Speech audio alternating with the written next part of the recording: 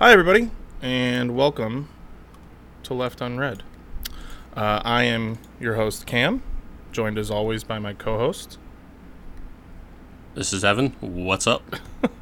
And we are back today with the long-promised fourth installment of my Mongols series, which is going to be a long series. I think we're both embroiled in some long series right now. Mm-hmm. But yeah, we were actually just talking off camera that this is probably the longest single episode that there will be in the series, just because of the way the narrative kind of fell.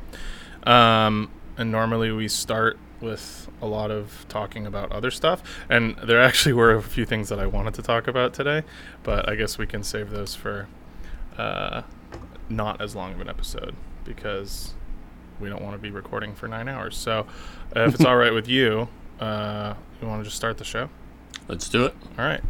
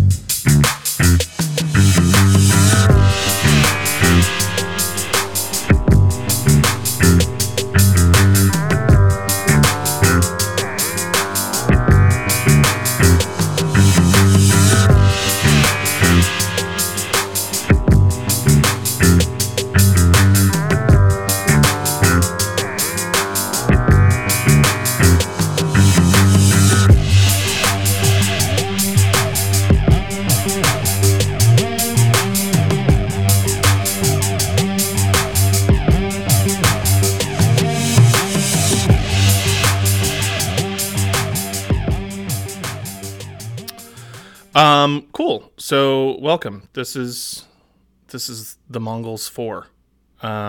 So this episode is a continuation of an ongoing series on the rise of the Mongols, which is currently focused mostly on the life of Genghis Khan. He's a huge part of the story. He'll probably be 2/3 of the episodes. But we are now going to take a real big leap through probably the largest single chunk of his life in years that we will in any single episode. So the last episode of this series, The Mongols 3, a can-do attitude, is episode 84. So it's been a little while since we did this. But just a reminder that all previous episodes of that and all of our series can be found in chronological order in our Spotify playlist titled LU Series. This playlist contains all of our multi-part episodes, more easily organized for your listening pleasure, because, like we've said a million times, we release things in kind of a scattered way just because that's how we're able to work on it. So I'm not going to do a big recap here. You should definitely go back. I also just want to say we also have the playlist with all of the music that we use in our episodes. So if anytime you want to know anything that you hear on this podcast, you can check that, and all the music that we use will be on there. Mm-hmm. Yeah, and I know that that's pretty much exclusively helpful for Spotify users, but we also know that you are the largest chunk of our listener base, so hopefully that's helpful to a good amount of you. And I don't know that it's really available to us in other mediums without some kind of weird monetary thing, which we won't do or ask you to do. So, So like I said, I'm not going to do a huge recap here because we don't really have time, and also I want you to go back and listen to that if you haven't. But I will tell you this. Our story picks up with the stunning defeat of the Merkid tribe by a coalition of Mongols and Karaids, who sometimes are called Mongols, sometimes are not. So I'm going to treat them kind of like they're separate. Under the joint direction of Temujin, who's kind of our protagonist.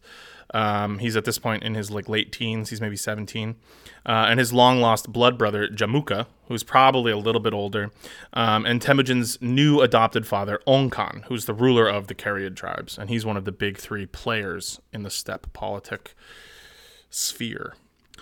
The Merkids had raided young Temujin's camp, stealing many things, horses and furs and stuff. But most importantly, they stole his wife, who was a young, beautiful Mongol lady named Borte.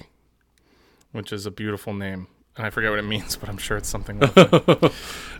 It's a very, very, very pleasant sounding name. Yeah, it really rolls off the tongue. The Mongols do names better, I think, than most other people. They have some fucking, like, Jamuka. Maybe not for the women, not great names for women, but for the men. I think they're all good. I don't know. I'm just saying, I'm not sure I know too many women that would be okay with being named Borta. Yeah, exactly. But, like, if, like, they're, like, Jamuka? Yeah, fuck yeah, dude. Yeah. I'll go with Jamuka. Yeah, it's kind of like Jabroni. Actually, if there was a Mongol named Jabroni... Well, it's more like Jamok than Jabroni. Yeah, that's true. So, initially unwilling to participate in the kind of never-ending cycle of steppe violence that had plagued his childhood, Temujin found himself unable to stifle his need for vengeance, the thirst to get revenge. And so he had called upon Onkan and Jamuka to raise an army and destroy the Merkids and recapture Borte. And this had all gone down successfully, which is great. Everything's coming up Temujin. The gang's all together. He's coming into his own as a military commander, which is something he never thought he was going to do. He thought he had his old Anda or blood brother back. I'll use those two terms kind of interchangeably, but remember Anda is like the Mongol term for, your sworn brother, closer than flesh, whatever. And all of this is looking great, except, as we discussed, Borte came back with a baby bump. So, as I mentioned before, the best contemporary source on a lot of this stuff, especially on Temujin's early life and his rise within steppe politics, is the Mongols' Secret History, which was compiled by his successors and provides some of the most intimate details of Temujin's life available to modern historians. However, it has to be noted that one of the primary functions of the Secret History, and especially at the time that it was written, is that as a piece of propaganda. Because at that point, by the time it was written, which is probably almost 100 years after a lot of this stuff is taking place, the Mongol Empire had extended far beyond the steppes that this story is taking place to include a huge array of peoples and places. And we will get to all of that because that's a big part of why this story is so rad. As such, there will always be certain subjects where it seems clear that a degree of whitewashing likely took place in the narrative.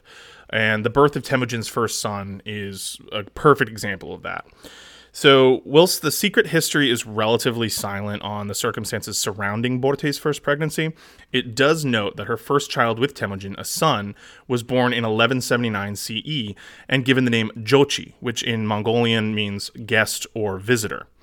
It seems obvious to some that this name alone indicates that Temujin himself was doubtful of the boy's parentage. Keep in mind, Borte was married off or captured, or however you want to look at it, but she was given to a man with the Merkids for at least a few months. And we all know what that probably meant. She wasn't probably just cooking and cleaning. So she was sucking and fucking. I mean, yeah, and it was rape is sort of it wasn't chill. It wasn't like a chill thing. Yeah. However, during Temujin's lifetime at least, Jochi's status as his son is never really openly discussed, and his name could just as easily have been in reference to Temujin's clan's status as guests of Jamuka at the time of his birth. Doubt over the identity of Jochi's true father will absolutely play a major part in the narrative in future episodes, but for now, it's just something to make note of.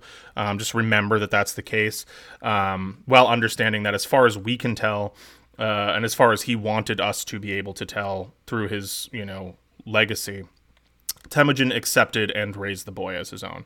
Just gave him that weird name that, of course invites a lot of doubt. So, as I mentioned, this was a good time for Temujin's little band of followers, which also still included his mother, Holun, who, for the rest of her life, is going to be a big deal. He's a mama's boy. He loves his mother, and he makes her like one of his main confidants and advisors through all of this stuff. So, recognizing their earlier vulnerability that had led to the whole issue where Borte had been captured and all of that fun stuff by the Merkids, Temujin decided to join with the larger group that had coalesced around his friend Jamuka in the large and fertile Korkonag Valley, between the Onon River, which is where Temujin grew up, and the Kerlen River, which is further up on the Kerlen River, is where his family had been staying. So the two Andas blood brothers, decided that it was as good a time as any for a sort of renewal of vows. So for the third time in their lives, the two men swore undying loyalty and love to one another. This time, they did it in a public ceremony that was witnessed by all of their followers, which at this point is not that many, but considering the fact that Temujin grew up eating rats in the wilderness and has basically just been like, he's been a slave, he's been he hasn't had an easy life.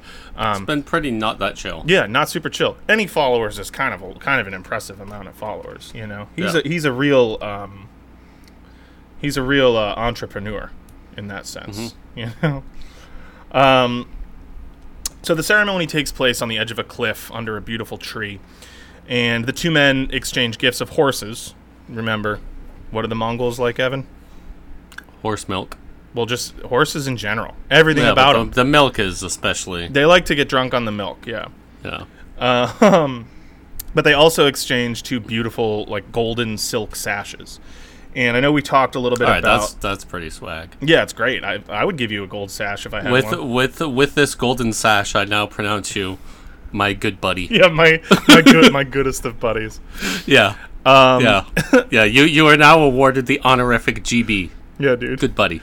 Gold belt, good buddy.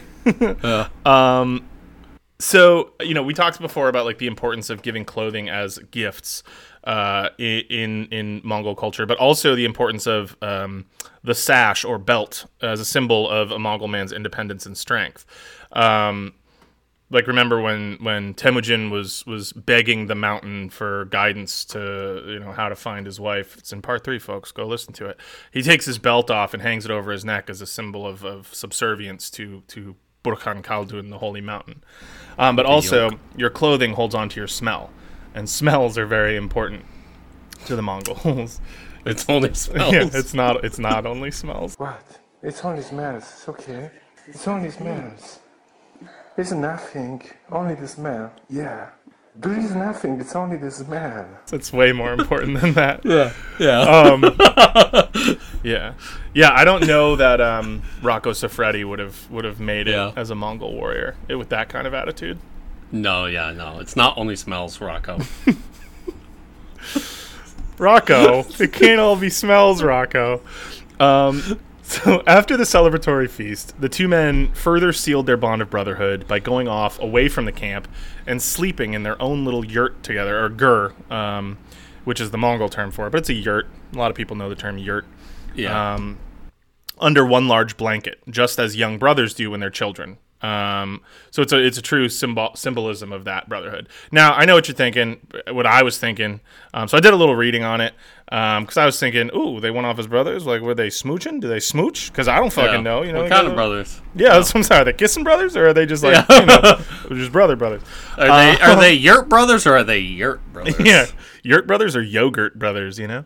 I haven't read extensively about the relationship between the Mongols and homosexuality, enough to like do an episode on it, but I know enough to know that it is definitely not something anyone back then would have ever publicly admitted to. These are very macho men in Mongolia at this point. Very small, very sturdy macho men. Yeah, but some of the Spartans, and they were sucking and fucking. That's what I'm saying. Like, but these guys had like and they were quite open about it. These guys had a very...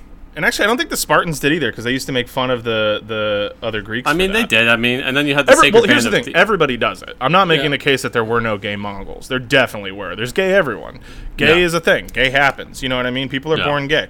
There definitely were gay Mongols. I guess more what I'm talking about is like the cultural approach to homosexuality by the greater Mongol culture was a negative one. They did not paint it in a positive light. Even in places like Japan and, like you said, in ancient Greece, like there was a much more accepting, or just at least a different view of it.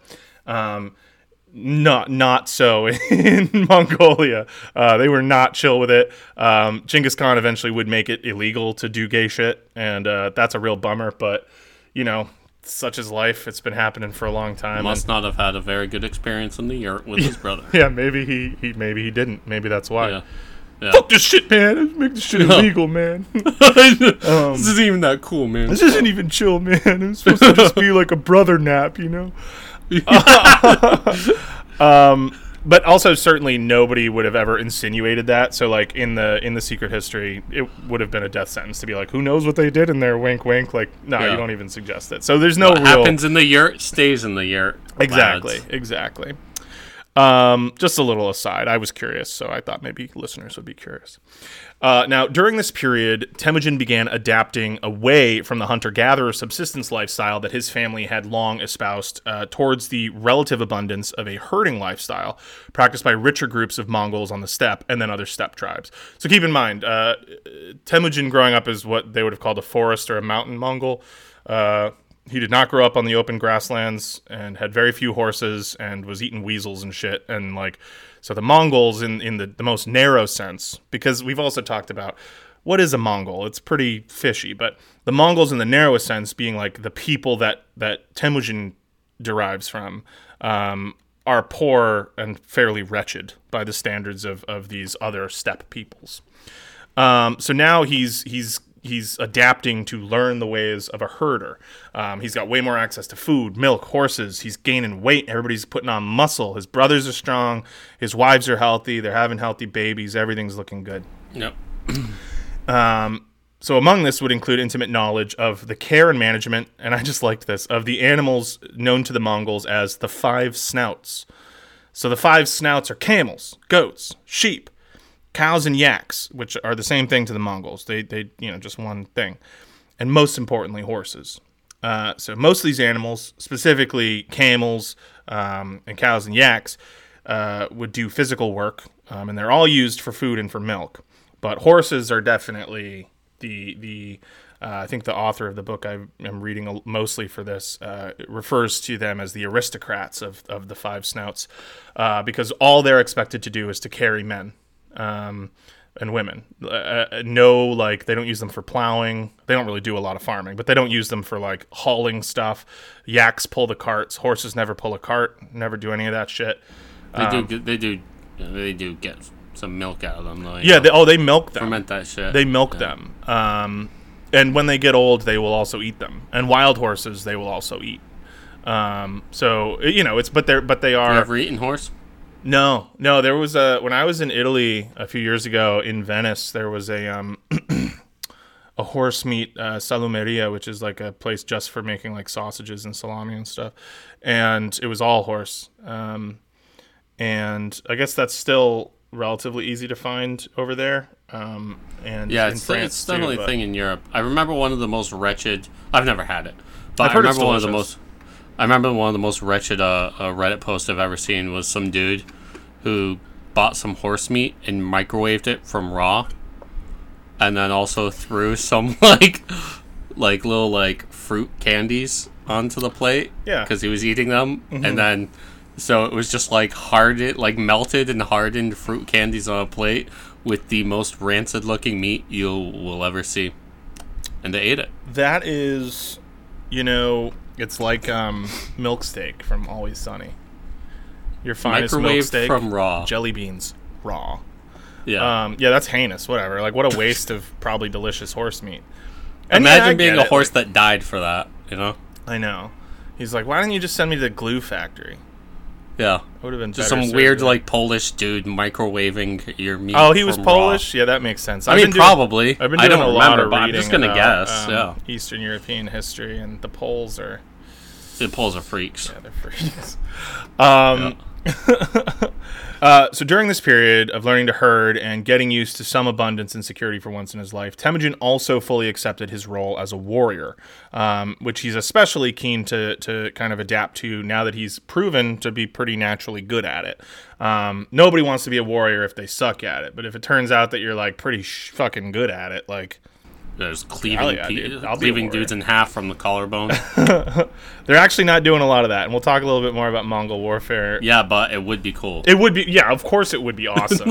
But the Mongols are weird. They're weird. With like a fucking scimitar or something, you just flap. They do have swords, but they prefer not to use them. It really, grosses them out to fight up close. They really don't like it. Yeah, they don't like blood. They don't like blood. They don't like to be touched by it. They don't like to smell it, to see it. They don't think like it should to touch the spill it. earth. Yeah, it's they're very, very, very superstitious. For people that really liked killing, they didn't really like one of the most. Yeah. I'm not sure iconic is the right word, but one of the things that is most associated with death and killing, which is blood. Yeah. They weren't big fans, but they were big fans of the process. Yeah, and that's a large part of why. I think that the bow probably developed before that mythology, but I think that sort of syncretically developed along with their adaptation to be exceptionally good ranged fighters. Is that they started to like glorify that because like distance from the blood was good, you know. Not being able to see it is good.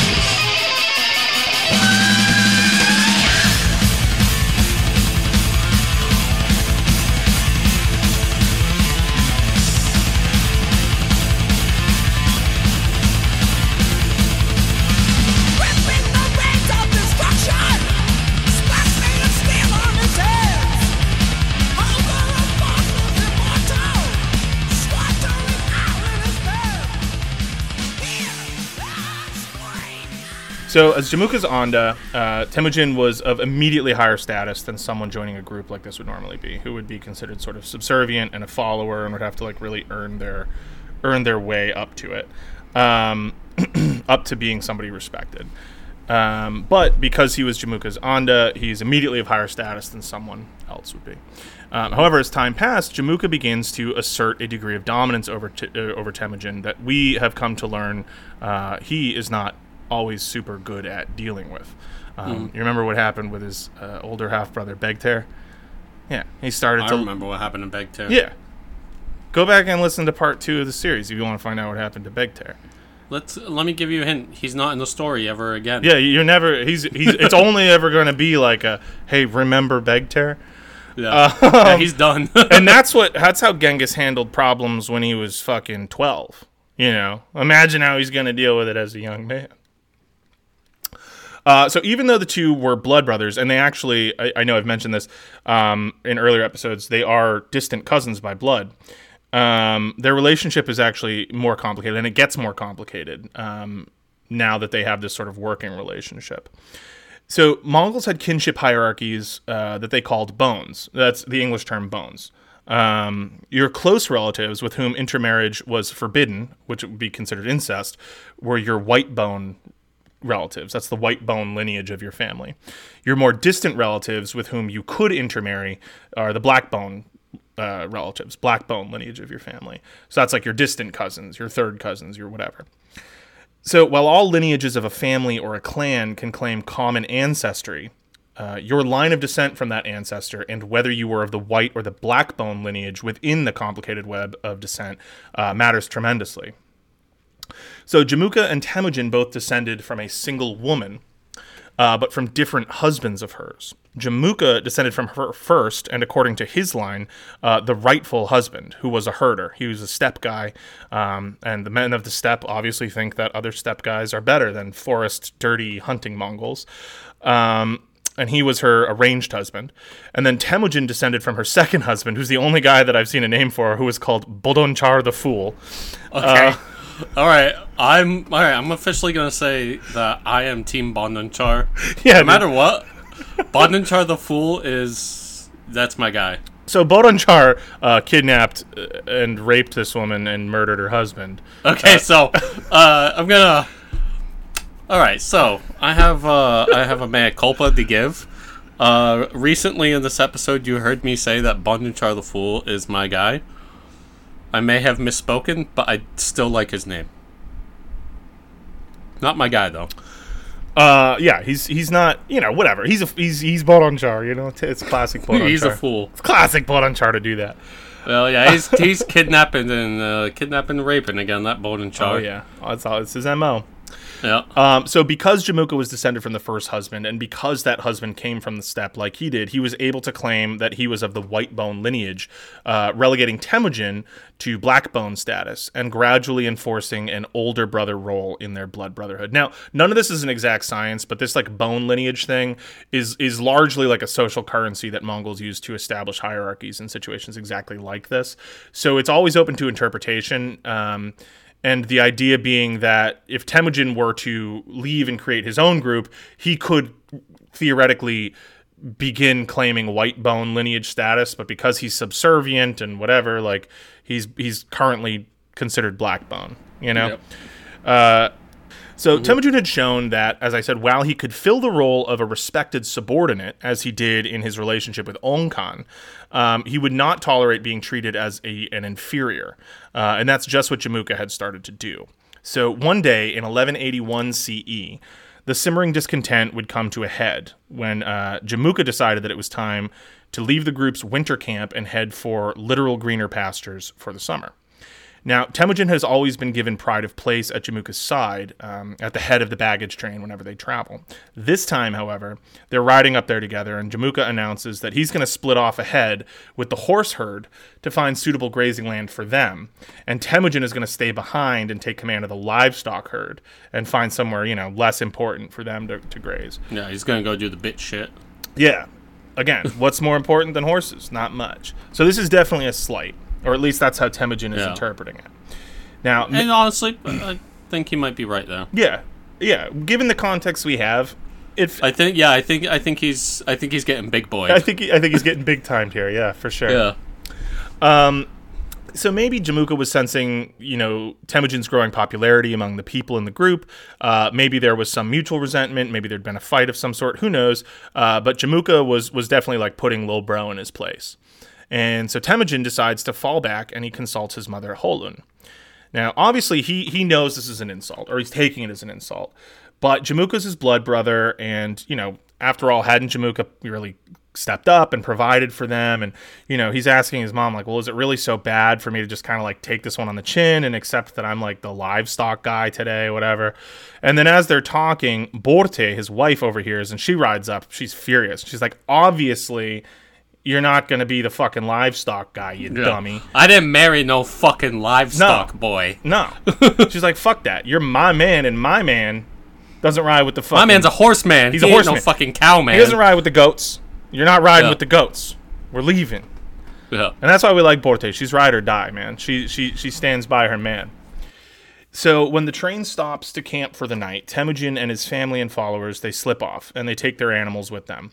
And in addition, many of Jamuka's followers, who had, in fact, as suspected, come to really like and respect Temujin, they decide to join him. So a sizable chunk of the group splits off. Temujin feared pursuit, so they made great haste, but none was forthcoming. Jamuka was almost certainly upset, but he probably had also seen this coming, and so he lets Temujin go. But the two men will remain rivals for 20 plus years after this night, and the salad days, as it were, are officially over between these two. Salad days are over, brother. So over the next several years, both Jamuka and Temujin would build names for themselves, and their followings are going to grow. Neither could truly dominate the steppes, especially without first clashing with the other. But they both clearly had ambitions to khanhood. Hi, Sancho. In 1189 CE, the year of the cock, a 27-year-old Temujin decided that it was time that he had the title of Khan. He had proved himself as a warrior and leader, and he had a large following, growing following, and he wanted to be named the Khan of the Mongols. And he figured it was time to hold a Kurultai. A Kurultai is a meeting of steppe peoples to decide something big. Generally, it's called by an important figure, and a person's presence at the Kurultai, just showing up, counts as a vote in favor of whatever's being proposed, which is announced when the meeting is called. And your absence is noted as a vote in opposition. There's no official tallying.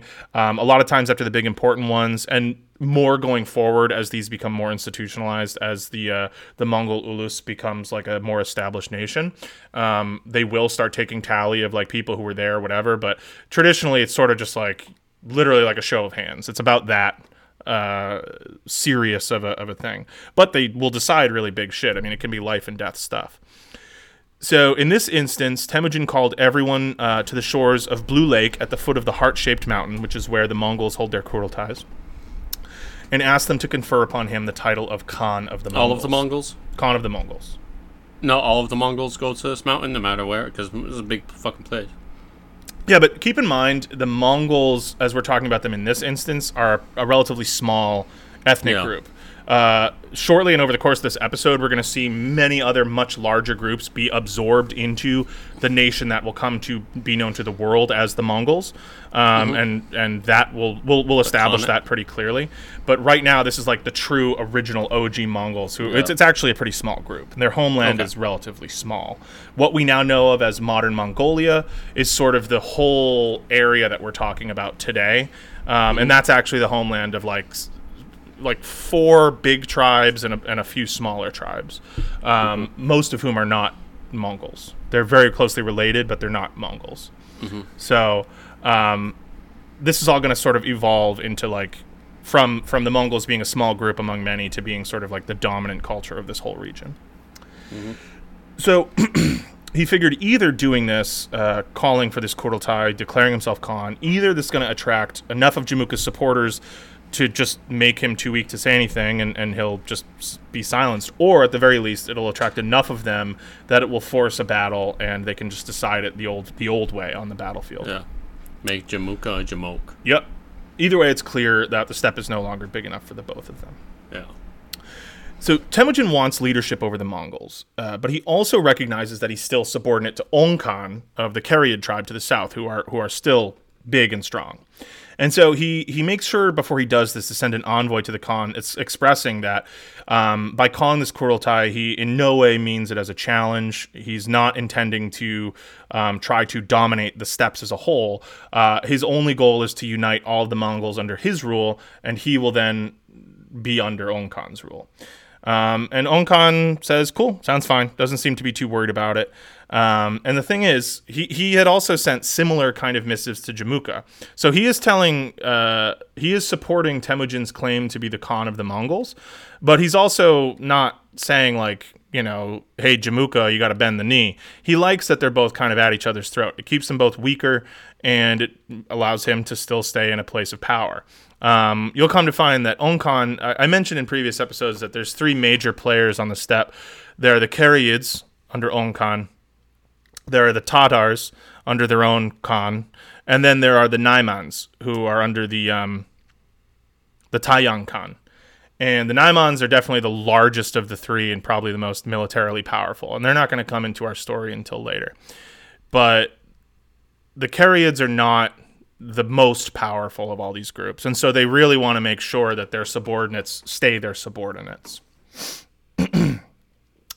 So Temujin got enough people to join the Kurultai, and as I said, Ong Khan isn't mad at him and sort of gives him tacit approval. So he starts calling himself the Khan of the Mongols, even though there are a big chunk of Mongols under different subgroups who they're actually still siding with Jamuka on this, and they don't like the idea of this young upstart, especially one of such like a base lineage, claiming to be, the big boss.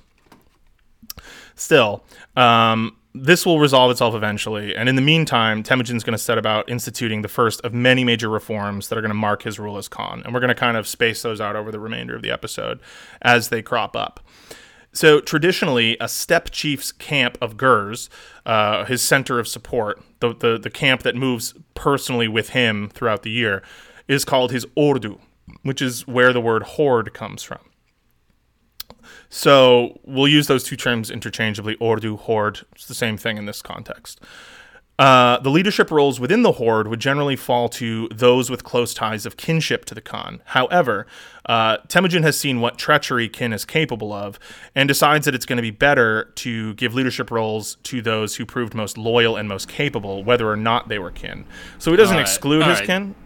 Temujin's been playing some Crusader Kings. Yeah, dude. Temujin knows what's good. You don't want those ambitious vassals. No. You want the content ones. Yeah, and those ones who remember the favors you've done for them and stick close to you. Content, and you give them stuff, and they're like, why would I go against my liege? Dude. So swag. Temujin's stats in Crusader Kings would be sick. They would be sick. He's so good at all. He is in Crusader Kings. Oh, he's in Crusader Kings too. He can crop up in Crusader Kings 3, but I don't think they've worked him into it as like an event yet. Yeah, there was the Horse Lords DLC for Crusader Kings 2. Yeah. And yeah, you can play as Temujin. I think you can play as him. I never did the con stuff in that game, but he definitely appears and can just fuck you up in Europe. Yeah, he's he I hope that he makes an appearance in 3 because he's that'll be my favorite. He's your senpai. He is. He's my history my history rock star. Yep. So do you remember two names, Burchu and Jelme? Maybe not, but we mentioned at the end of part 3 that they're not related to him. They're the first two non-relative followers that he has. They've both been with him since day one, and so he gives them both the highest promotions of anyone at this point. He's like when you start in Crusader Kings, yeah, and you always have like a couple like courtiers or whatever, yeah, that are like they've got some like decent stats or whatever, and then you start giving them stuff, and they become your ride or die barons. Yeah. You know, yeah, that first wave of people in CK, like they always stick by you. Yeah, it's their sons that you got to worry about. Yeah, oh yeah, their sons. Oh, yeah, sons. Yeah, sons are the bane of a healthy dynasty. They really are. Crusader Kings. They're the basis and the bane. Yeah. The Arsis and the Thesis. Absolutely, that's funny. So they both become his sort of second in commands, his direct assistants. And on different missions and stuff, one or the other will always be dogs. with him. Yeah. Definitely. Jelme in particular is going to last a very long time and be one of the most high-ranking Mongol warriors, bar none, for his entire life. Burchu, I don't know for sure. I haven't gotten that far ahead, or I don't remember. But his brother Kasar, who's his younger full brother, was put in charge of guarding the camp. And his slightly younger half-brother, Belgute, Begter's little brother, who has been tight with him ever since, even though, Kasar and Temujin fucking murdered his older brother. He stays loyal to Temujin. I didn't really like him anyway. Yeah, no, Begter sucked, I think, for everyone. And Belgute was kind of like, listen, man, I don't know. It's you got to do what you Hey, gotta a do. lot of things happen to a lot of people, you know? Better hope I'm not one of them, I guess. Yeah. So he's left in charge of guarding one of the group's largest herds of horses, which is also a really honorable thing. Temujin also creates an elite group of 150 men to serve as his most trusted bodyguard, 70 at day, 80 at night in shifts. And this tradition, or some version of it, is going to continue well into his reign. In this way, he has really effectively started to centralize his rule while also beginning to divide authority up among different family units and reducing the likelihood of like dynastic infighting. So at this point, Jamuka is still refusing to acknowledge Temujin as Khan of all Mongols, and he has plenty of supporters around him kind of helping him make that a solid case. In 1190, Jamuka finds a pretext. There's a little fight between some of his followers and some of Temujin's followers, and he's like, that's unacceptable, and so he launches an attack. And Temujin finds out about it in time, and so they fight each other in a pitched battle. And they both have their full armies, which at this point is probably like just a few hundred men each, you know? And they go at it. And Jamuka actually gets the upper hand, and he ends up routing Temujin's army. And we'll talk a little bit more in depth about how these battles go. There probably weren't a lot of fatal casualties before an army elected to give up in the field.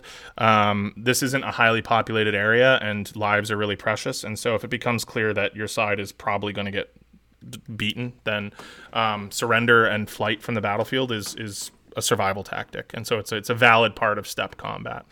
So when an army loses in this context, at least at this point in history, this will not be the same because Temujin is going to realize that this is not a suitable way to achieve victory, and he will very quickly realize that it's better to kill them all. But at this point, it's not necessarily. It doesn't mean that like all his men get killed. So even though he wins, Jamuka wins, and this is supposed to make him look really, really good. But the problem is he does some shit afterwards, and we're not 100% sure. The secret history tells us what they say he did. It's probably exaggerated. He does something afterwards. Secret histories always have a certain way about them. They do. Because this isn't the only book from the only period of time that's called The Secret History. Right. As a matter of fact, I have another one over there that I want to do a couple episodes on in the future by Procopius about Justinian. Justinian, that's right. We've talked about that on the show. So he does something after this battle that freaks everyone the fuck out. And it's a major tipping point. And Jamuka plays himself here. So according to the secret history, he has one of the captured leaders of Temujin's horde beheaded, which is already goes against their blood taboo. If you're going to execute someone, you're going to do it in an honorable way. You would do it in a way like you'd strangle them or something. You would do it in a way that doesn't draw blood. So he cuts his head off him and up then on the carpet and stomp on him with your horse. Yeah, I don't know if that ever actually happened, but that is one of the myths about them. From Iraq, right? It's about I think that's actually about Tamerlane. But I don't know. He was claimed to be a descendant of. Wasn't it from Baghdad though, or around there? Like maybe. It was around like modern day Iraq, I believe. Yeah, I remember hearing it, but I don't remember one of the details enough Emirates, I believe. To claim. Yeah. Same. Honestly. So he takes could be wrong. He takes the head and he has it tied to his horse's tail, and then rides around the battlefield, spraying the guy's blood from his neck hole everywhere. So there's a couple things here. A, it's more blood grossness, which the Mongols don't like, and the blood's dripping on the earth, which is pollution, which they also really. So it's don't just like a bunch of like big like Mongol dudes saying that's like, oh. No, don't, Jamuka. And also the tail of the horse is like sick shit, Jamuka. The tail of the horse. That's some fucking sick shit, man.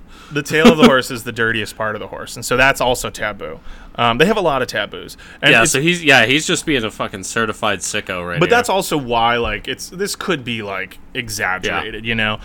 Maybe he just like mistreated his prisoners in a way that made people think whatever. But anyway, this is the story. So it's very reminiscent of Achilles dragging Hector's body around the gates of Troy. Like it's like you already won. You don't need to fucking act like you've been here before, you know. Yeah, you don't need to desecrate the goddamn bastard's body. They also claim it was an honorable battle. Right. They also claim that he took 70 male captives and boiled them alive in large iron cauldrons. And boiling someone was said to be one way to destroy their soul and utterly obliterate them from existence. And so this is also like just crazy. So whatever he actually did, it was enough to freak everybody out. And so even though he won, those are some big fucking cauldrons if he's going to do 70 of them. Right? It's a lot of water too. Yeah, who's carrying those around? So even though he won, when Temujin starts regrouping, he finds that oddly his numbers have actually swelled and continue to swell considerably. So even though he's the loser here, this isn't how it's supposed to work. Like there's something about Temujin that's really attractive to people, and people start to think, oh, maybe he's actually got like some kind of, you know, in China they call it the mandate of heaven, but they have like similar theories in a lot of East Asian countries. Like maybe he's got some divine the mandate of Tengri, right to rule.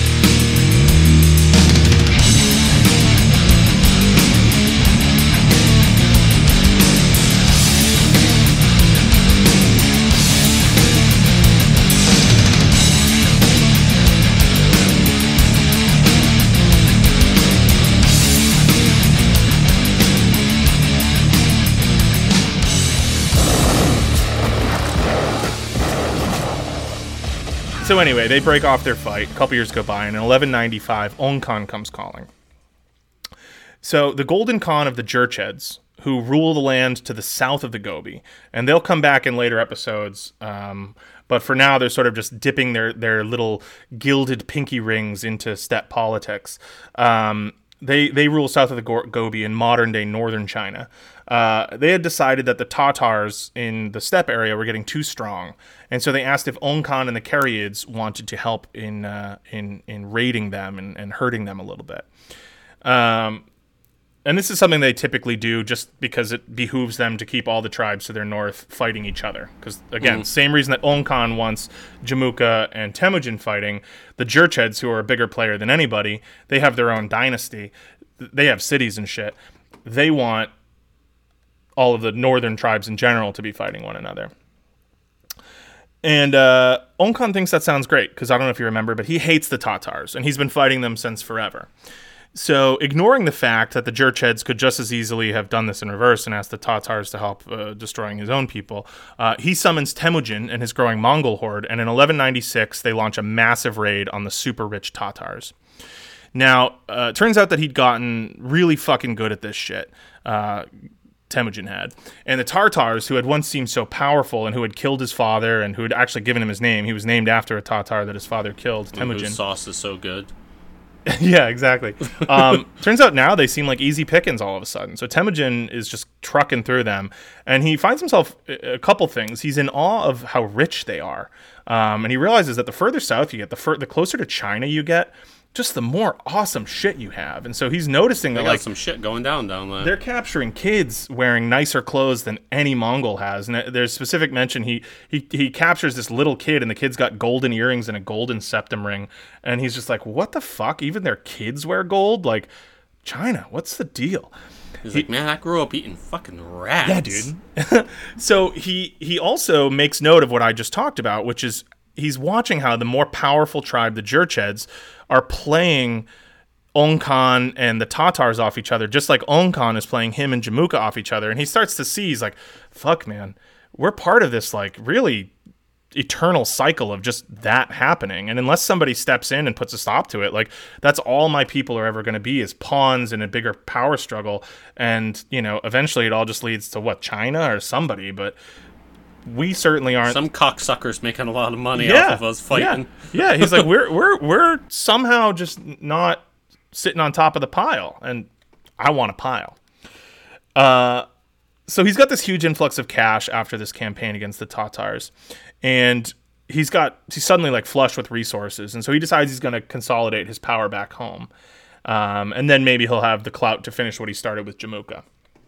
So he decides that it's time that he paid the Jurchen, who are a sub-tribe of Mongols, a visit, and Saw would start getting them stepped in line, because they've been jerking him off a little bit. Yep. Get step in line, yep. Jerking off. So the Jurchens were, as I said, they're a group of Mongols, and they had actually initially pledged to support Temujin leading up to this Tatar campaign that he just got back from. However, they decided to be fucking dicks about it. So shortly before the campaign was announced, Temujin had invited them to a feast. And when they showed up, they all got drunk on free Irag, Temujin's drink and food, and then they started a bunch of fucking trouble. So this is a cool story. So remember, Temujin had made his brother Belgute one of the guys in charge of guarding the horses, right? So a drunk Jurchen warrior decides that he wants to steal one of these horses. And so Belgute happens to be there, and he chases him off, and he's trying to grab him and beat him up. And he gets stopped by this huge Jurchen dude, this jacked up dude known as Buri the Wrestler. And he puts his hand on his chest, and he's like, nah, man, you're not fighting my boy today. Now, Buri the Wrestler, believe it or not, got his name because he's a very, very good wrestler, which is another favored Mongol pastime to this day. And a lot of the best sumo wrestlers of all time come from Mongolia. In fact, it was said that he was undefeated. No one had ever out-wrestled Buri the Wrestler. Well, Belgute might have been smaller, and he was definitely not undefeated. But fuck Buri the Wrestler. He's not putting his hand on my chest. And so Belgute starts stripping off his shirt. He's like, all right, man, I guess I'm going to fucking fight Buri the Wrestler. And Buri the Wrestler is like, Nah, man. Like, you're beneath me. You're a Borjigid. I'm not fighting you. So even though Temujin's making a name for himself, his measly lineage is basically outranked by everyone else on the steppe. He comes from like dead last this place. Greasy bastard. Yeah, and this dude's like, I'm not gonna roll around with you. And so he does something really insulting is he draws his sword, which he's not even supposed to have because he's at a feast. And he just reaches it out and cuts Belgute across the shoulder. Not like a hacking slash, just like reaches it out and fucking cuts him. Just like, oh yeah, keep your distance, buddy. Him. You're just like a dog. I'd cut you down in the street. I wouldn't fight you like a man. I would just cut you down. And so Belgute is like shocked. He's like, you fucking kidding me right now? And all the other Mongols see this and a fucking brawl breaks out. The fucking dugout's empty. And the bullpen's empty. Whatever it is. Is it dugouts? Yeah.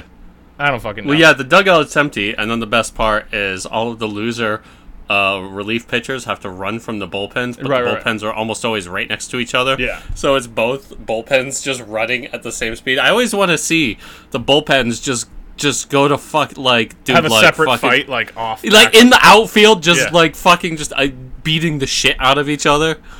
It's all so ritualized, you know? Nobody wants to actually fight. Yeah, everybody just runs out there and kind of, like, pushes a little bit, you know? Yeah. Except for, like, the few times that it goes insane. And then there was that one time where, what was it? Johnny Cueto, pitcher for the Reds, he starts getting crushed by literally both entire teams.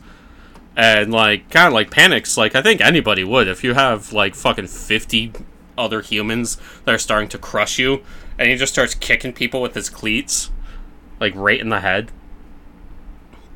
Gross, dude. That's fucking gross.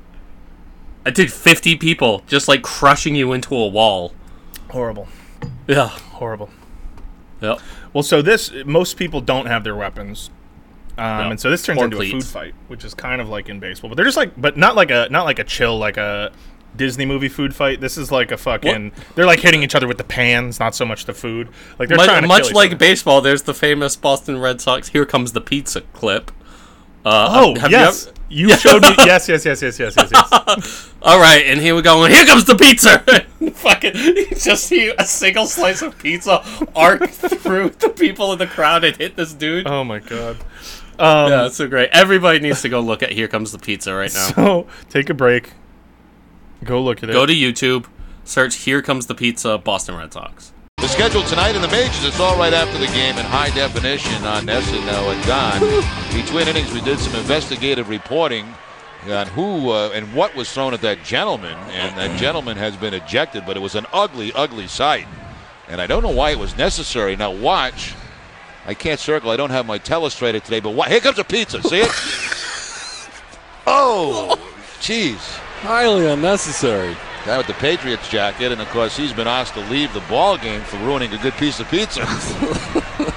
Now that you're back. Now that we're back. So we're going to fast forward a few weeks after the great food fight incident and the great insult of Belgute, which really is dog shit. And the Jerkins get summoned to go fight the Tatars, and Temujin's waiting for them, and he waits for them for like 3 days, and they just don't show up. And so finally he's like, fuck it, I guess we'll go without them. They're not that significant anyway, but they were supposed to be here. So whatever, we'll deal with them later. So he's going to put a little he's and here's the thing. Check. You'll start to realize Temujin's good at that. He remembers these things. And yeah, he's got a little notepad. He waits his couple days, and then he just puts a little check. Yeah, he remembers. So he goes off to fight the Tatars, and is getting all this gold and shit. And while he's gone, to add insult to injury, the fucking Jerkins take their opportunity and just kind of raid his camp, and they steal a bunch of his horses and women and shit that are there. And I guess they sort of figure like, well, he's gonna come back so rich from this mission with the Tatars that he won't miss it. He won't remember. Well, another check. Yeah, he remembers. So he gets home, and it's Jerkin time. Yeah. So obviously he crushes them. That's actually not that interesting. There's not much to tell. He goes in and he just murks the Jerkins. He's murking the Jerkins. What's interesting is that afterwards he realizes that he's had this idea and he wants to do something different. So this is another of his big reforms here. So instead of just taking some prisoners, looting their stuff back, and then leaving the Jerkins to their own devices to rebuild and then maybe seek revenge, whatever, Temujin calls another Kurultai. This time, what he wants to do is put the Jerkins on trial for treachery the nobility, execute them, and then absorb the tribe into his own tribe. So he does that. He puts them on trial, and then he has them like hanged or strangled, whatever. Then he adopts members of the clan into his own tribe, encourages intermarriage, and then has his mother adopt an orphaned Jurchen boy to be raised as her own. And this sort of becomes one of his signature moves. But the capping moment is the best part of this little segment of the story. So Temujin celebrates this new unity among the tribes by throwing another feast, right? With everybody present, all the Jurchens, his tribe, and they're all celebrating. They're one big family now. So at this feast, he doesn't forget what started this big brawl to begin with. And so he orders a wrestling match between Belgute, his brother, and Buri the wrestler. Rematch of the century, right? Well, here's the thing. Buri is definitely the favorite to win. I mean, he's a big, bad motherfucker. And Belgute is just a normal dude. I mean, he's scrappy, but he's no Buri the wrestler. But Buri is so scared of Temujin after all this, and he's so confused, like, why didn't I get fucking murdered with everybody else? Like, whatever. But he doesn't want to push his luck, and so when he's in the fight, he allows Belgute to throw him to the ground. And he's like, cool, haha, great, good win, man. All good and well, right? Wrong. You don't fuck with Temujin. You don't fuck with his brothers. You don't fuck with anybody that's his friend. You don't do it once, and you do not ever get a chance to do it a second time. So Belgute gets on top of Buri, looks at his brother. Temujin gives him a nod, and Belgute fucking jumps up and drives his knee into Buri the wrestler's back and snaps his spinal cord and paralyzes him. And then while everyone's watching, he just fucking drags the paralyzed Buri the wrestler to the perimeter of the party and then just leaves him there to die by himself. And then everybody just goes back to their feast. And Temujin's just looking around. He's like, yeah, so everybody saw that, right? Yeah. Yeah, don't cut my brother, okay? Cool. And so that's it. That's the feast. Yeah. So isn't that awesome? I like that signature move. It's like a Mortal Kombat move. Yeah. Fatality. Yeah. He has him fucking break his back and then just drag his just drag him still to the living edge, and then everybody paralyzed parties body around him off to the edge and just leave him there. Yeah. You know? Ugh, brutal. So after the Jurchens are defeated, Temujin moves his main camp south into their territory, which is nicer territory, more grass, whatever, and it's further south along the Karelen River. And so he finds some primo land on what they would call in their language is an island. There obviously weren't a lot of true islands in the Mongol steppe, so their term for an island was land between two rivers, right? Where two rivers are close enough that like the land has water on both sides. And so he finds a good spot. It's the right distance from water. The Mongols don't like to live so close to water that it can be polluted by their waste, by their privies, by their blood of their animals, any of that. They're really big on that. So about 30-minute walk from water is ideal for them. They can face south, so they get the sun, and the cold wind from the north is blocked by their gurs. All kinds of little things. It's kind of a perfect spot. So he sets up camp there, and this right now is a pretty small camp, but will eventually become his capital, which is known as Avarga, and will remain Temujin's center of operations from now until the end of his career. So all of this is going on. That's just like a little aside. He founds what will become what we would think of as his capital, but it's only ever going to be a tent city. Keep in mind, Temujin will go on to be a great conqueror of cities and a great master of lands, and only ever sets foot in one city that he conquers, and it's said never spends a single night asleep not in a tent. He's about that life. Your life. Yeah, dude. So he will always have his capital be like a tent encampment. But so all this is going on, and he still hasn't dealt with Jamuka. So Jamuka has become the main sort of rallying point for all of the white-bone noble lineages who hate all of the changes Temujin is instituting. And eventually in 1201, he decides to call his own Kurultai in defiance of both Temujin and Ongkan. And they decide that he's not just the Khan, he's a Gur Khan. So Gur Khan is like a super Khan. It's a Khan of Khans. So they're basically saying our Khan's better than Temujin. He's Temujin Khan, but this is Gur Khan. He's an even better Khan. It's like going Super Saiyan. Exactly. Super Saiyan. Super Saiyan. Super Gur Khan. But Jamuka chose this title not just for one-upmanship, though that was certainly part of it. The last Gur Khan, the last man to hold that title, had been Ongkan's uncle, who had ruled the steppe before Ongkan betrayed him and killed him and all of his other uncles. And so you'll maybe remember that this war, this rebellion of Onkan, was the war when Temujin's father, Yesuge, had first joined his Borjigan Mongols with the Karyids and sort of set all these events in motion back 50 years ago or whatever. So he's not just challenging Temujin, he's now challenging Onkan too. Because if Onkan doesn't have the right to be Gurkhan, and he's saying that he does, well, that's not good. And guess who are on his side now? Do you remember the Taichiyud clans from last time? The people that had enslaved Temujin as a kid after they abandoned his family and all that jazz from episodes 81 and 84 or whatever. Well, Onkan is pissed. So he actually goes and he says, like, to Temujin, leave it to me. I'm going to lead the men myself. And so he musters his own army, and Temujin serves him as a general, and they're going to go to war against Jamuka. So the idea in big Mongol battles was to avoid actual bloodshed and waste of life, and just get your enemy to give up with a show of force. So one way to do that is to show up with more men, right? But also, once the armies are kind of arrayed across the field from each other, what you do is you set up spirit banners, which we've discussed in earlier episodes, of your earliest ancestors. And generally speaking, there's some sort of shared ancestry between groups. So it's like if Jamuka is facing you and he looks across and sees what he believes to be the literal spirit of his, thrice great grandfather across the way, and all of you are offering prayers to it. And what's he supposed to do? Go to war against you? You know what I mean? Yep. And the Mongols, by and large, believe in this shit. So that really fucks with them. They also have shamans who kind of flock to different charismatic leaders, and they start performing rituals to control the weather, to turn the tide of battle. They predict who the winner's going to be. And the more that shamans have, quote unquote, evidence of them succeeding in these things in the past, the more of a reputation they get, and the more they come to be kind of respected as actually being able to enact these things. Is there any haruspicy going on? What's haruspicy again? That's the entrail reading. So what they do, they don't read entrails because that's gross to them. But what they do is they will take the shoulder bone of a sheep and they will burn it in a fire, and they will read the cracks that form in the shoulder bone. Okay. So that's hey, their. Man, that's fucking swag too. It's super swag. But yeah, they don't like the guts thing. They won't look at the guts like the Romans. Let us read the sacred goat shoulder. Exactly. There is one such shaman who I'm just going to mention because he will become a bigger part of our story later. His name is Teb Tengri. And I've actually heard of. Yeah, the name rings a bell, right? So he's present at this battle. This is like the first time he shows up, but he won't be a big deal. We won't like really dive into who Teb Tengri is until later. Is he like Temujin's Merlin? Yeah, I guess so. I think that he's less like his Rasputin. Yeah, maybe he's more like his Rasputin. He becomes his, and even then, Temujin's not one to like really ever be influenced by someone like that.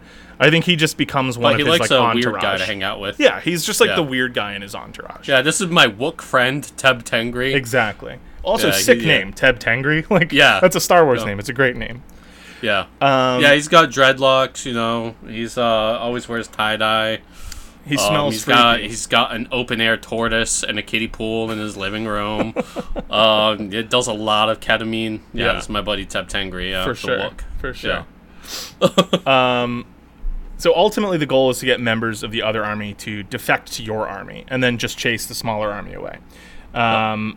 So the shamans are up there trying to summon weather and whatever, and it helps that at this point, just before the battle, a massive thunderstorm breaks out, which of course is attributed to the magic of the shamans. So this combined with all the chanting and the spirit banners and the battle cries, it's just too much for Jamuka's army. Huge chunks of them sort of switch sides at the last minute, and Temujin, his policy has always been to accept any defectors to his side, provided there's no evidence that there was treachery involved in their leaving. So obviously leaving itself is treacherous, but as long as they didn't like set the camp on fire or murder their, you know what I mean? Any display of that type of treachery. Harass the baggage train. Yeah, and there's actually a good example of this at the end of this story, but anything like that, and he was more likely to execute you because he can't trust you. If you'll do that to your last boss, why wouldn't you do it to him? Situations like this, though, it's what he would consider like honorable treachery, and it's honorable defection. Exactly. So as long as you do it I got scared by the thunder, and I decided to go to you. Yeah, and he's like, rightly so. Thunder's spooky. You made the right choice. Here's my, would you like some complimentary ketamine and tortoise watching with my Wook friend Teb Tengri? This is my friend Teb Tengri. Yeah. Teb Tengri's just fucking, like, just like drooling on himself in the corner.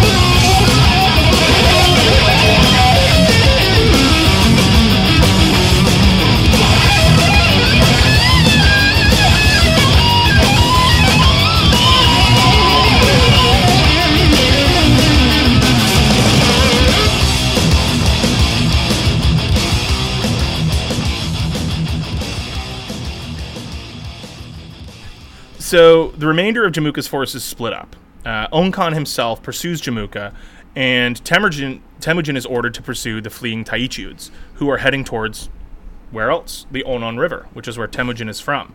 Nice. And so he's just like, this is sick. I'm going to fucking get my revenge on the Taichiuds now, and I'm going to do it on home field. Very excited. Really very excited. But it won't be that easy. So eventually, Temujin catches up with his enemies, and there's a huge back-and-forth firefight. So Mongol warriors, as I said, they avoid fighting up close because they hate blood. They don't want it on them. They don't want to smell it. They also believe that breathing the breath of your enemies can pollute your body and pollute your spirit. So they're doing charges on horseback. They'll also set up barricades on foot, and they'll have like a cowboy-type firefight, but just with bows, and they're just like leaning out and shooting at each other. And so they fight all day like this, and it's not as much of a rout as Temujin is probably hoping it's going to be. But he is slowly but surely gaining the upper hand until nightfall, when both camps set up camp. During the day, Temujin had caught an arrow grazed to the neck, which at first looked more serious than it was, but it wasn't a major injury. No artery was pierced, whatever. So but he's bleeding, and so they take him back to camp. And what they would do in situations like this, that battles went more than one day. I know. I'll get there in a second. Sorry, I just read ahead. I know you did. So what they do is they actually would camp. They would camp very close to each other, and this allows them to keep an eye on each other. It's just the custom. So if a battle goes longer than a day, the two armies will actually camp like within sight of each other. And so while they're setting up camp, somebody has to see to Temujin's wound, because infection is very likely. These are not the world's cleanest people, but also they are known to use poisoned arrows. So just to make sure that he's not getting an infection, that he's not poisoned, Jelme, his friend and second in command, lays beside him all night and just periodically sucks his neck wound, sucking the blood out. However, he obviously doesn't want to spit it out and pollute the earth, or to let the enemy see that his master's bleeding as much as he is. So he swallows most of the blood. And he only stops swallowing the blood when he is literally too full of blood and starts spitting it back up. So he starts spitting the blood out on the ground, which is disgusting. But it's also, I mean, hey, man, that's friendship right there. Jelme is actually a Army Hammer. Yeah, exactly. Traveling, yeah. So sometime in the early morning, like before dawn, Temujin kind of comes to, and he's asking for Irag. He wants a drink of Irag. And Jelme's like, man, we're in pursuit. Like, we don't have Irag. And he's like, but you know what? They've actually got like a wagon train over there. Maybe they have some. So he does something incredibly ballsy and kind of funny. He gets totally naked, and then he just walks over to the enemy camp. Temujin or Jelme? No, Jelme. Temujin's like kind of in bed. He's lost a lot of blood. So Jelme walks over to try to find him some Irag. And so, he just gets naked. Yeah, and so the reason he does this, he figures, so nudity is, believe it or not, taboo among Mongols. They don't like to be naked in front of each other. So especially in a situation like this. So he's assuming that anybody who sees a naked guy walking through camp is going to just figure, oh, that's one of ours. He's just on his way to the bathroom, and they'll avert their eyes and they won't look too closely because they don't want to embarrass him. And anyone who does look closely enough to realize that he's not a Taichi, that it's Jelme of the Mongols, is going to say, what the fuck is going on? And he's got a story concocted. He's going to say, man, would you believe it? They fucking were clowning on me, and they fucking got me naked, and they kicked me out of camp. So I ran over here because you wouldn't treat a guy like that. And this is such a weird thing to do that the Taichiuds just probably would have believed him. They would have been like, fuck, yeah, that sucks. All right, you want to fight for us? So, but all right, well, whatever. Can you put some fucking pants on first? Nobody stops him. He finds some fermenting curds, and he just scoops them up, and he just fucking walks back. And he puts half his clothes back on, and he's feeding, some fermenting curds to Temujin, who finally like kind of wakes up. Yeah. And he looks over and he sees fucking Jelme, no shirt on, blood dribbling down his face, spoon feeding him fucking fermented cheese curds. And he looks at the ground and there's blood all over the ground. He's just like, ugh. And what he actually looks up and says, he just goes, you couldn't spit that somewhere else? That's like his like whole reaction. Jelme just had like one of the most harrowing the weirdest nights of all time. And Temujin is just like, thanks, but like gross, Could you do it differently next time? Yeah, like not my favorite. So, but the thing is, even though his initial reaction seems like he doesn't care, he never forgets this. And as I mentioned before, Jelme will forever get like pride of place among his generals. He gets the best commands. He gets sent on the most honorable missions. Every opportunity to rise through the ranks, gets promoted. He's set for life. And this is one of the main reasons. Temujin is extremely loyal to his men. And in return, his men are extremely loyal to him. There is not a single case of one of his generals or one of his officers ever betraying him, ever switching sides, ever going against him. Literally flawless loyalty record, because he's got this great record of taking care of the people that take care of him. So Temujin has defeated the Taichiuds, and he does the same thing with them that he did to the Jurkins. Kills the leaders, integrates everyone else into his own tribe. Done deal. Oh, and do you guys remember when he was a slave and there was that poor family and they helped him and they fed him and they took the thing off his neck, the kang, and they gave him like one of their few horses and sent him on his way? Well, he finds them And he says, you guys thought I would never fucking pay you back, but I will. You guys are great. You're no longer slaves. You're free. Here's some horses and some fucking money. You're all good. And if you want to stay with me, that'd be great, because I really like you guys. And so he sets them up really nicely as a reward for helping him when he was a little guy. All those years ago. Yep. Meanwhile, over on the other front, where Ongkan is chasing Jamuka, that slippery snake, Jamuka, gets away. He does not get captured. But the Taichiuds are dealt with. Yep. And once again, Temujin comes away from a conflict just a little stronger than he was before. All because he's doing this thing where he's absorbing tribes, which is new. People weren't doing that before. Maybe you'd make them subservient, whatever, but he actually breaks down their structure and just makes them part of his own tribe. So in 1202, Ongkan orders Temujin to go back and finish what he'd started against the Tatars, this time by himself, because Temujin's strong enough that he could probably just mop up the Tatars by himself at this point. And so he's just cruising. He's raid after raid. All he does is win at this point. But he figures that this is a good opportunity to enact some other ideas that he's been having. So he notices, and I kind of mentioned this before, that victories in steppe warfare are very rarely final. And there's very rarely large casualties or any real change of the power balance. Because one side will just kind of run away, and as soon as they do, the victorious side will just stop pursuing them to loot their camp and take as much as they can, right? And it's really all about the loot. Mm-hmm. Well, Temujin mandates that from now on, looting is going to wait until total victory over your enemy has been achieved. Further, once the looting is completed, all loot is to be brought to him, to be divvied up and then passed out among people equally, depending on their actual contributions, not just in that battle, but to the army as a whole. So say you got stuck guarding the baggage train and you didn't get a chance to loot, you're still going to get some loot. Yeah. You know what I mean? They pool tips. Exactly. They're pooling tips. Everybody gets taken care of. And this is based on how a kill would be divvied up during a hunt, right? And that's his experience as a child. He says, doesn't that make more sense than the way you fucking weirdos do it? If everybody helped kill the deer, just because you're not the one that actually shoots it, doesn't mean you don't still get a piece of the deer, right? So, yeah. You know? So, after the first raid, he tries this, and there are some men who disobey his orders. And so he punishes them pretty severely. He has them stripped not only of all their loot, but of everything else that they own, and then just sends them packing. And says, that's it. You guys have nothing. Go home. And so he means business. And he divvied up all their shit among the rest of the people. So people learn very quickly that he's a man of his word. And if you do things the right way, he will absolutely make sure that you're taken care of. But all wealth flows through the Khan. Yeah. You're good to him, he'll be good to you. And he really will. He's not a fucking But if you cheat. act like a little pussy bitch, you're going to get got. You're going to get treated like a little pussy bitch. Exactly. And that's the thing. He's in some ways, he's very much like an enlightened despot in that he demands total subservience, but if he gets it, he takes care of you, and he really will treat you with honor and respect, etc., etc. Yeah. So once the Tatars are defeated, Temujin wants to integrate them the same way that he's done with the Jurkins and the Taichiuds. But the Tatars are not Mongols, and they're way bigger. There's way more of them than any other group that he's tried to do this with. There's more of them than there are Mongols, frankly. And so he calls another Kurultai.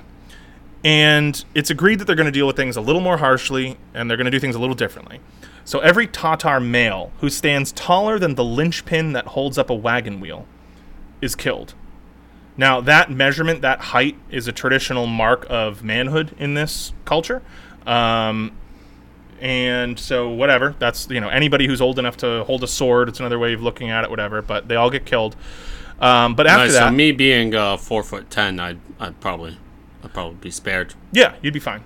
Yeah, nice. You'd be fine. And they would also probably see your mustache. Well, I don't know, the mustache, though. They'd probably assume you were a fully grown man. You'd have to shave. I know it's been a while since you've shaved your mustache, but you'd have to do it. I've had this for like a year and a half or something. Yeah. Oh, well. I don't want to do that. Maybe it's just worth dying then.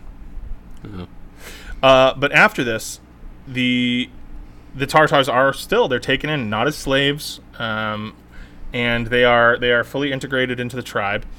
And he has his mother adopt a Tatar boy, and this time he himself marries two Tatar sisters, Yesui and Yesugin. Ooh, sister wives. Okay. Yeah. So Borte is always going to be his main squeeze. Truly, I think that he actually loves his wife, which is kind of crazy. At least as much as the fucking most murderous, vicious bastard in human history is capable of an emotion like love. It seems pretty clear that he was quite fond of Borte. But for political reasons, and he totally fucks them and has kids with them and stuff too. For political reasons, he's going to start practicing polygamy starting now. Also worth he's got noting, main bitch and he's got side bitches. Yeah, absolutely.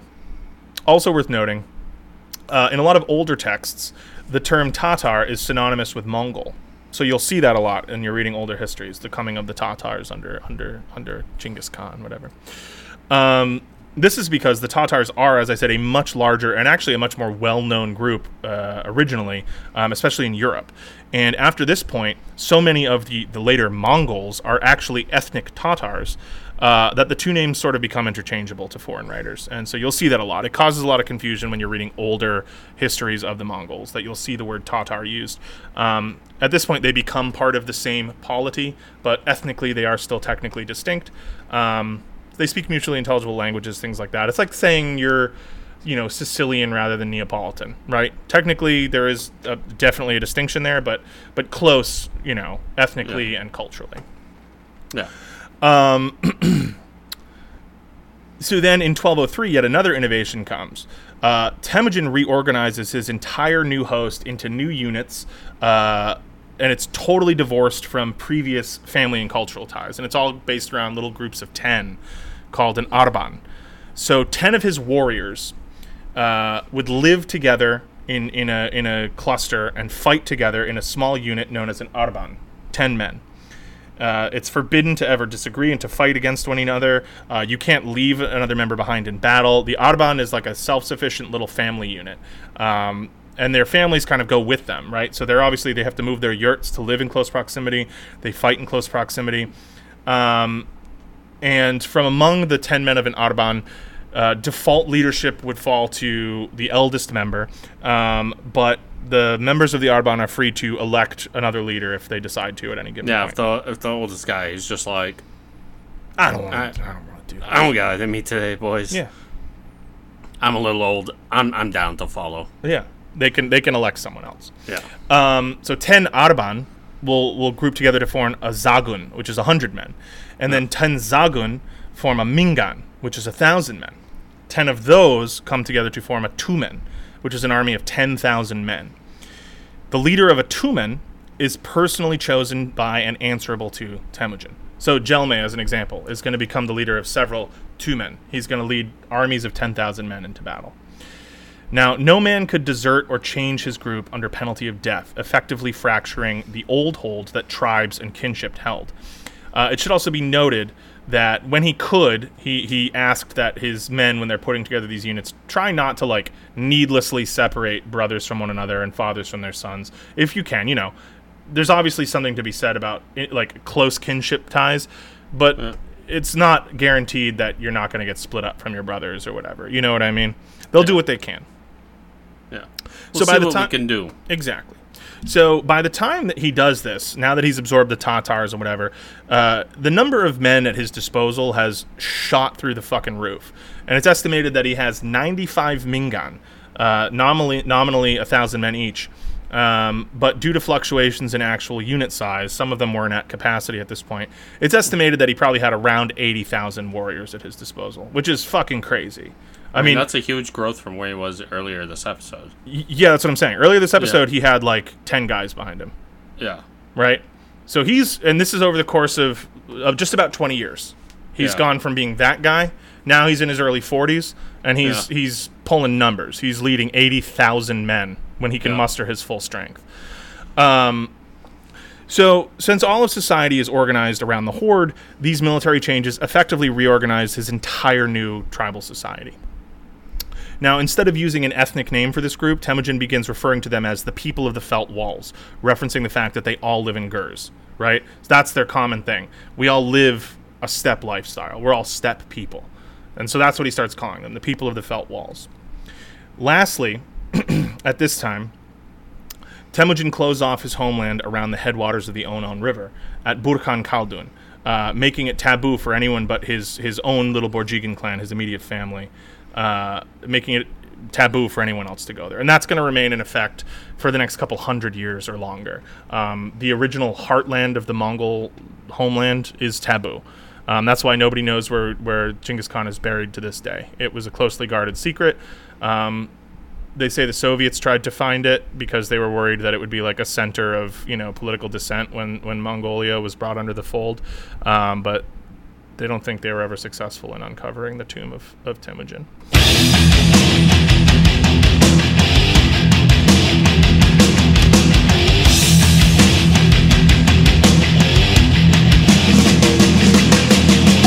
Of a summer system, in black and white. One nation of all races, it's clear within my sight. I see it through no hate, no fear, no soldiers sent to die. I see the free and lives of this movement, no time to light. We will build the web, the wall, and to the ahead. We will not be the war machine, which is iron to death. We'll not close our eyes to the justice which abound. We will not stand and watch until it's 60 underground. The future is averted, we cannot stand and watch. As the water around us crumbles and I'm pulling of his blood. For work for the goal, for nation unity. And you must be the common who would do us for peace. Peace.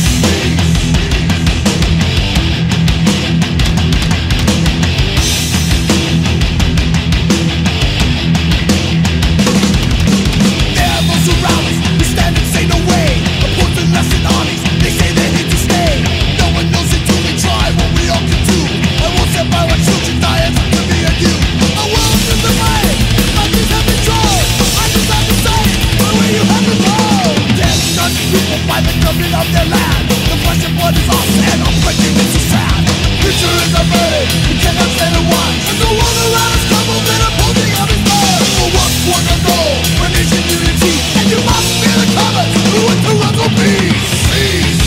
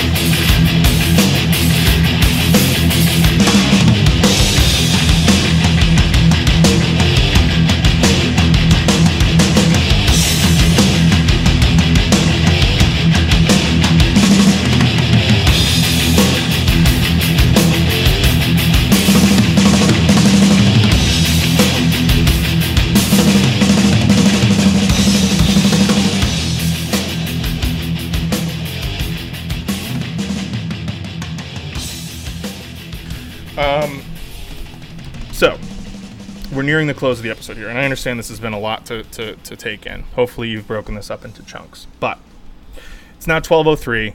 Temujin is totally ascendant. Ongkan is getting old. Everyone knows that he's got to punch out. He's going to pass the torch. But nobody knows who's it going to be. Is it going to be Temujin? Is it going to be that fucker Jamuka who's still out there somewhere running around? Now, obviously, Ongkan and Temujin teamed up against Jamuka, but things have changed. Temujin is starting to look like a real threat. It might be enough to make Jamuka and Ongkan reconsider. Maybe they're friends. You know what I mean? Even though Jamuka says he's the Gurkhan, maybe Ongkan says, all right, you can be the Gurkhan when I die if you help me fucking take out Temujin. Who knows? But also, Ongkan has like his own little shitty fucking fail son named Sengum, who has done nothing, doesn't have his own followers. Basically, he's just riding his dad's coattails, which it doesn't really fly in steppe politics. You can't really be like a primogeniture son, it just doesn't work out that way.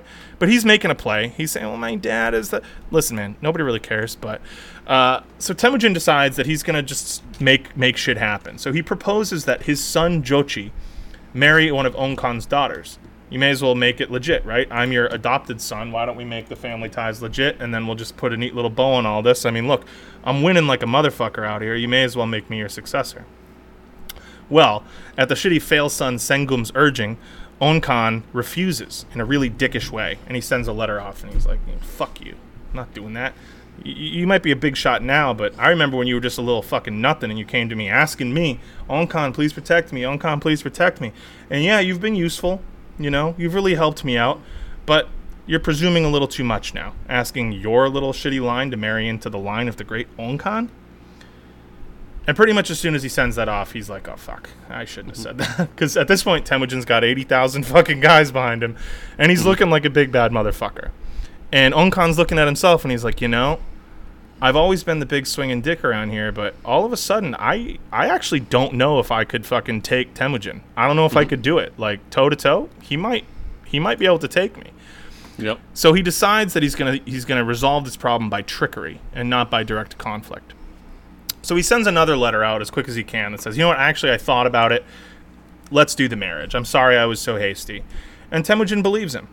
So he takes just a little entourage, maybe like 100 guys or something, and he sets out with his family and Jochi, and they're gonna go and they're gonna do the wedding. Meanwhile, Onkan assembles his entire army, and he knows that Temujin is just gonna come with a small retinue of guys, and they're just gonna engulf them, and they're just gonna erase Temujin from the planet. And then hopefully that'll just break up his whole coalition, and he won't have to worry about it anymore. So about a day out from the festivities, Temujin receives word of the trap. And he's now within capturing distance if they come at him in a gallop. So he's like, fuck. And so they scatter. He just has to run to the hills. He sends Jochi one way. He takes a group of guys and goes another way. The women go another way. Everybody goes off in different directions. And this is like the 9th time in his life that some like noble asshole, some like high-ranking jerk, has like pulled some treacherous shit, and next thing you know, Temujin's running off into the fucking hills, you know, with his tail between his leg, and he's like, but hey, I got an 80,000 strongman army back home. I don't want to do this anymore. This shit sucks. Yeah. And he's just thinking to himself, like, I guess once you're a fucking rat boy from the woods, you're always a fucking rat boy from the woods. Yeah. And so he and his little group of guys, it's 19 guys altogether, they arrive at the muddy shores of Lake Baljuna. Unsure if news has already reached his group that he's run away like a coward, and if that's gonna break up the whole coalition that he's worked so hard to build. So while they're there and they're just trying to regroup, they're all starving, and his brother Kasar, who is with him, looks up and spots a wild horse, and he shoots at it, and he kills it. And it's just interesting. They don't have the stuff to cook it in a way that's not gross, so they cook it in a really gross traditional Mongol way. So they skin the horse, they cut up all the meat, they make a bag out of the skin, and they fill it with water and chunks of meat. And then they take a bunch of horse poop and light it on fire, and they heat up rocks from the lake, and they get those really hot, and then they drop them in the water in the bag and just fish them out and add new rocks over like the course of 2 hours, and they slowly boil the horse meat inside the bag made of skin. With hot shit rocks. Yeah, with hot shit rocks in a big stew of dirty, muddy lake water. And then they eat that. And so they're eating their meal, and they're drinking muddy water out of this lake.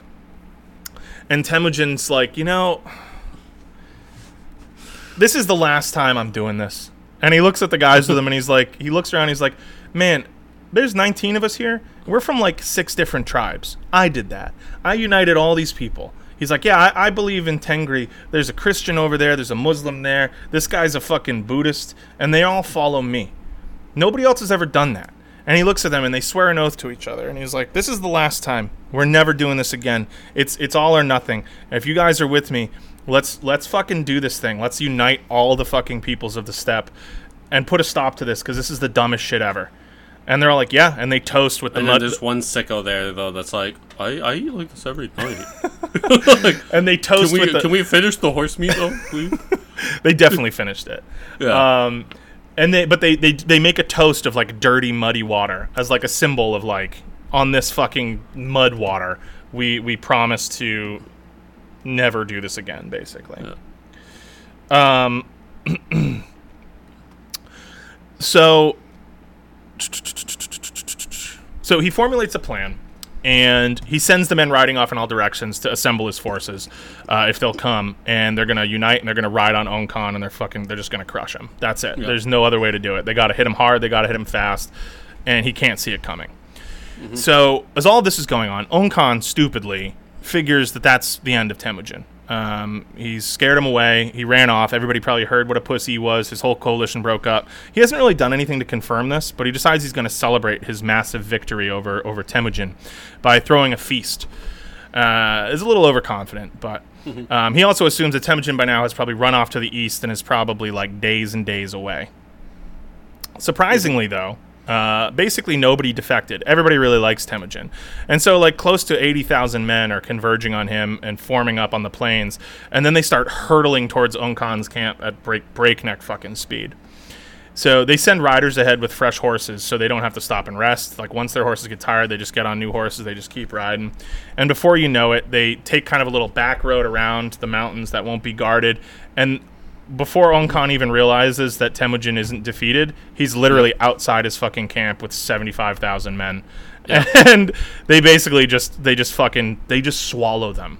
This super fast turnaround from like flight to invasion is what's called the lightning advance. It's this kind of miraculous turnaround. Oh, the lightning, you say? Right, like blitz. Yeah, like a blitzkrieg, maybe. Yeah. So they fight for 3 days. Ung Khan puts up a fight, but as they're fighting, more and more of Ung Khan's men just defect to Temujin, and by the end of it, it's not so much that they were all defeated as they just became one force, and the few people that refuse to submit just run. Sengum, who's the fail son that is the reason that this whole thing happened anyway. He runs off and basically just gets abandoned by the few people with him in the Gobi Desert and dies of thirst. Jamuka, who had joined up with Ung Khan, now happy that Temujin was defeated, he fucking books it and heads off to the lands of the Naiman tribe, and Ung Khan follows him. So now the last of the 3 great steppe tribes left after the Tatars and now the Karyids have been destroyed is the Naiman tribe, who are probably the biggest and baddest of all of them. Temujin realizes if he's going to actually do this thing, he's going to have to go to war with the Naiman. He's going to have to hunt down and make sure Ung Khan's dead, and he's going to have to fucking get rid of Jamuka. And then he's got to beat the Naiman, who have the biggest army of any steppe tribe. And that seems daunting, but he's done tough shit before, and no time like the present. So to get everyone on board with the campaign against the Naiman, Temujin starts having rumors spread around. He tells everybody that Ung Khan, who probably has died at this point, there's no real word from him. He was pretty old, but he spreads rumors that upon arrival at the Naiman camp, nobody believed that this like solo old man was the great Khan of the Karyids, the great warrior Khan.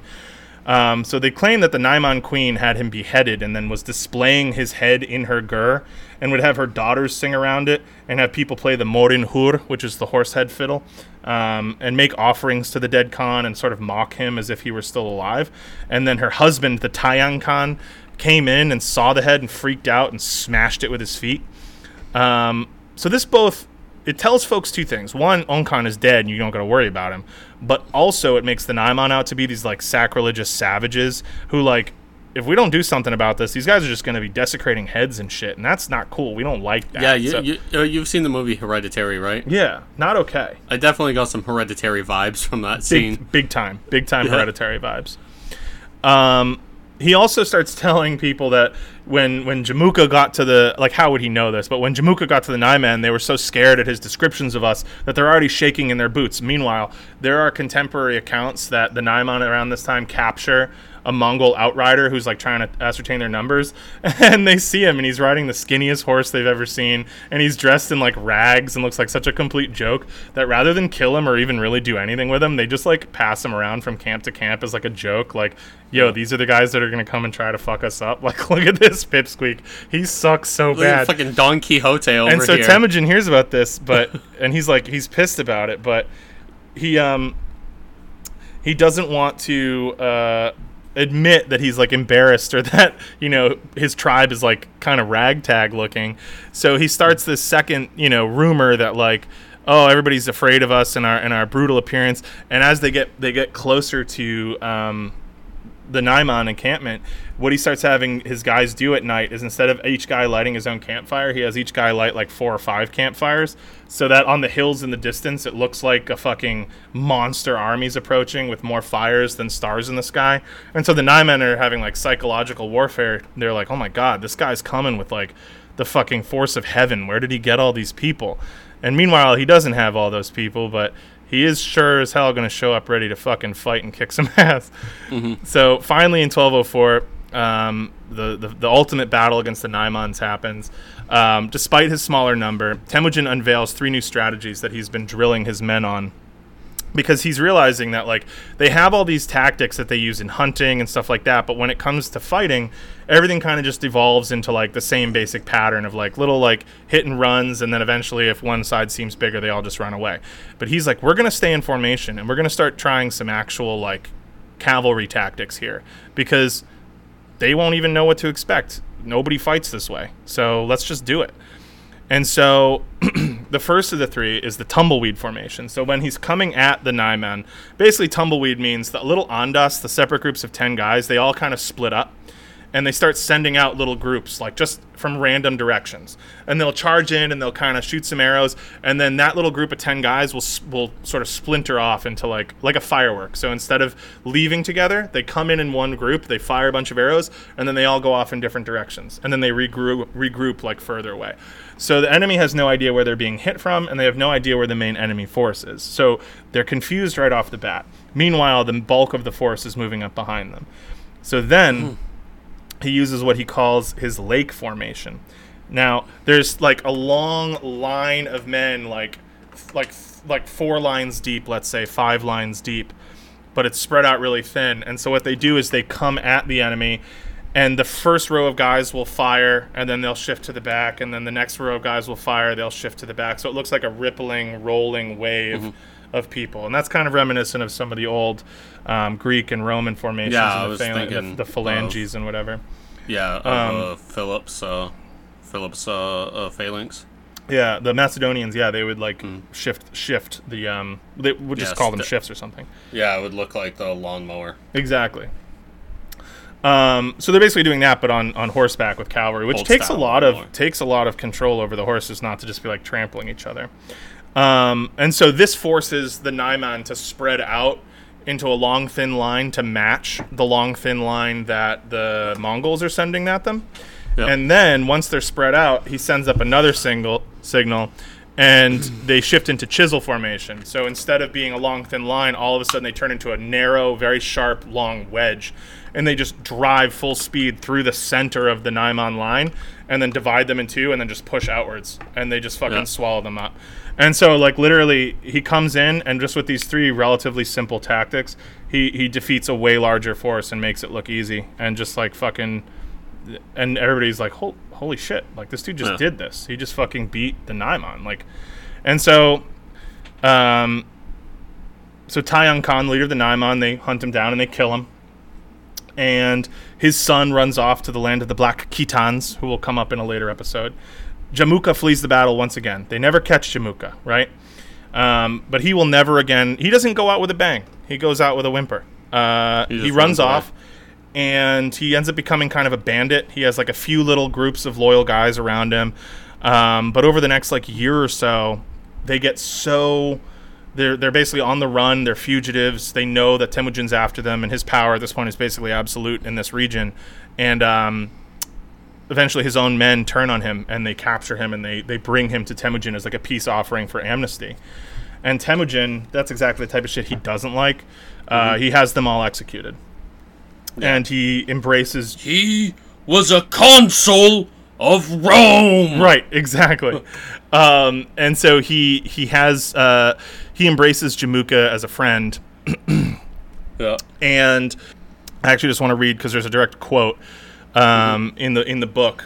So rather than seek revenge, he offers to reunite, and he says, "Let us be companions. Now we are joined together once again. We should remind each other of things we have forgotten. Wake each other from our sleep. Even when you went away and were apart from me, you were still my lucky, blessed sworn brother. Surely in the days of killing and being killed, the pit of your stomach and your heart pained for me.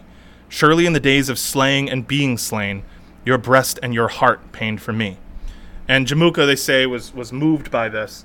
And he responds and says, "We ate the food that is not to be digested, and we spoke to each other the words that are not to be forgotten, while sharing together the quilt under which we slept. Jamuka then blamed their separation on the influence of another, unnamed person. We have been provoked by one who cuts across us. We have been goaded by one who came from the side. And then they basically give, like, the secret history makes it seem like he gives, like, some big, long confession, almost like he's, like, saying, like, oh, like, I was crazy to go against you, whatever. But rather than asking for mercy, he begs him for death. And he's like, you know what? I've betrayed you too completely. You should kill me. And so this probably didn't happen, but this is probably like a later attempt to justify the killing of his blood brother.